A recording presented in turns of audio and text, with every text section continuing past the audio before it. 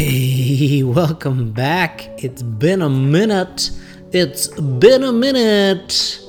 So sorry to you and to me. I took a sabbatical from this project because things were getting way too intense. Exactly a week ago, right around now, I was preparing for an event. We flew, a bunch of us on the team flew to the Bay Area to put on an event for Friday, Saturday, and Sunday, and it was intense. And not only was it intense, the prep was intense, and even the come down was intense. For work, I was sprinting for the past couple weeks, and then I came home, and my other coworkers who don't have kids, they were like, "Oh my God, we slept for 12 hours the next day." And I was like, I went to the Children's Museum and I can't sleep. So I'm still tired a little bit. But yeah, I am sorry that was a non-negotiable craziness where it was either go all in or suffer the consequences. And I paid the price by not putting on this show, and I apologize. But I do have something hilarious to report. Yesterday, now that I'm back in Denver, I'm always looking for somewhere to work, right? Somewhere peaceful, somewhere nice. And I found this really beautiful library. It's called the Belmar Library. Beautiful place. They just renovated it. It's banging. And I was planning on recording a podcast there, so I asked if I could book one of those little rooms, the glass rooms, beautiful study room kind of situation. And everything was set up. I got there early, did some work, and then I just had to go to the bathroom first. And then I was going to go see if I could have my room a little bit early and get set up for my podcast that I was going to record. So I go to the bathroom and I commence to take a poop, as we all do. Let's get real. Everybody poops, unless you're really, really sick. And so I was in there and I was pooping. And it was a great poop. And I was, the only annoying thing was the sensor on the toilet was all confused. So if I moved a little bit, it would flush. So during the course of my poo, there's like 10 flushes. And it just sounded like I was a crazy person, but who cares, right? And at some point, I kind of looked to my right and I realized that there was a little metal box, And I was like, those things are not usually there. And I opened it, and sure enough, it was one of those boxes that are typically in women's bathrooms, that for women's stuff, And then I started to look around and I noticed, wow, the floors here are impeccably clean. And then I started to recognize the fact that there were women's voices in the bathroom where I was pooping.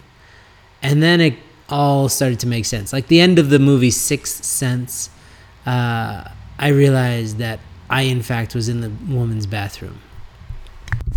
Now, I don't know anybody who would be comfortable in this situation, but I was incredibly uncomfortable. I felt like I was shaking. I felt like I was trembling. I checked and I wasn't. It was just an internal expression of fear. And I was like, oh my God, I'm in a woman's bathroom. And I work in an organization that helps people deal with healthy sexuality. And I just started all these scenarios started playing out in my head that I was going to get arrested for being a pervert. And that was the end of my life. It was pretty dire. So I was just kind of waiting and really trying to hide my face from the cracks, because a mom came in with her daughter, and then I was like her little baby, it sounded like a 3-year-old, and they were speaking Russian or Ukrainian or something, and I was like, oh my, this is getting worse. And then I heard like an old lady, and I was like, oh my God, this is horrendous. It's the worst, because I was in enemy territory. And I know I'm not enemies with women, but in bathroom terms, yeah. Men and women, we're enemies in terms of the bathroom, because men just fire hose everywhere and pee on the walls and on the ground. We don't want to share bathrooms, right?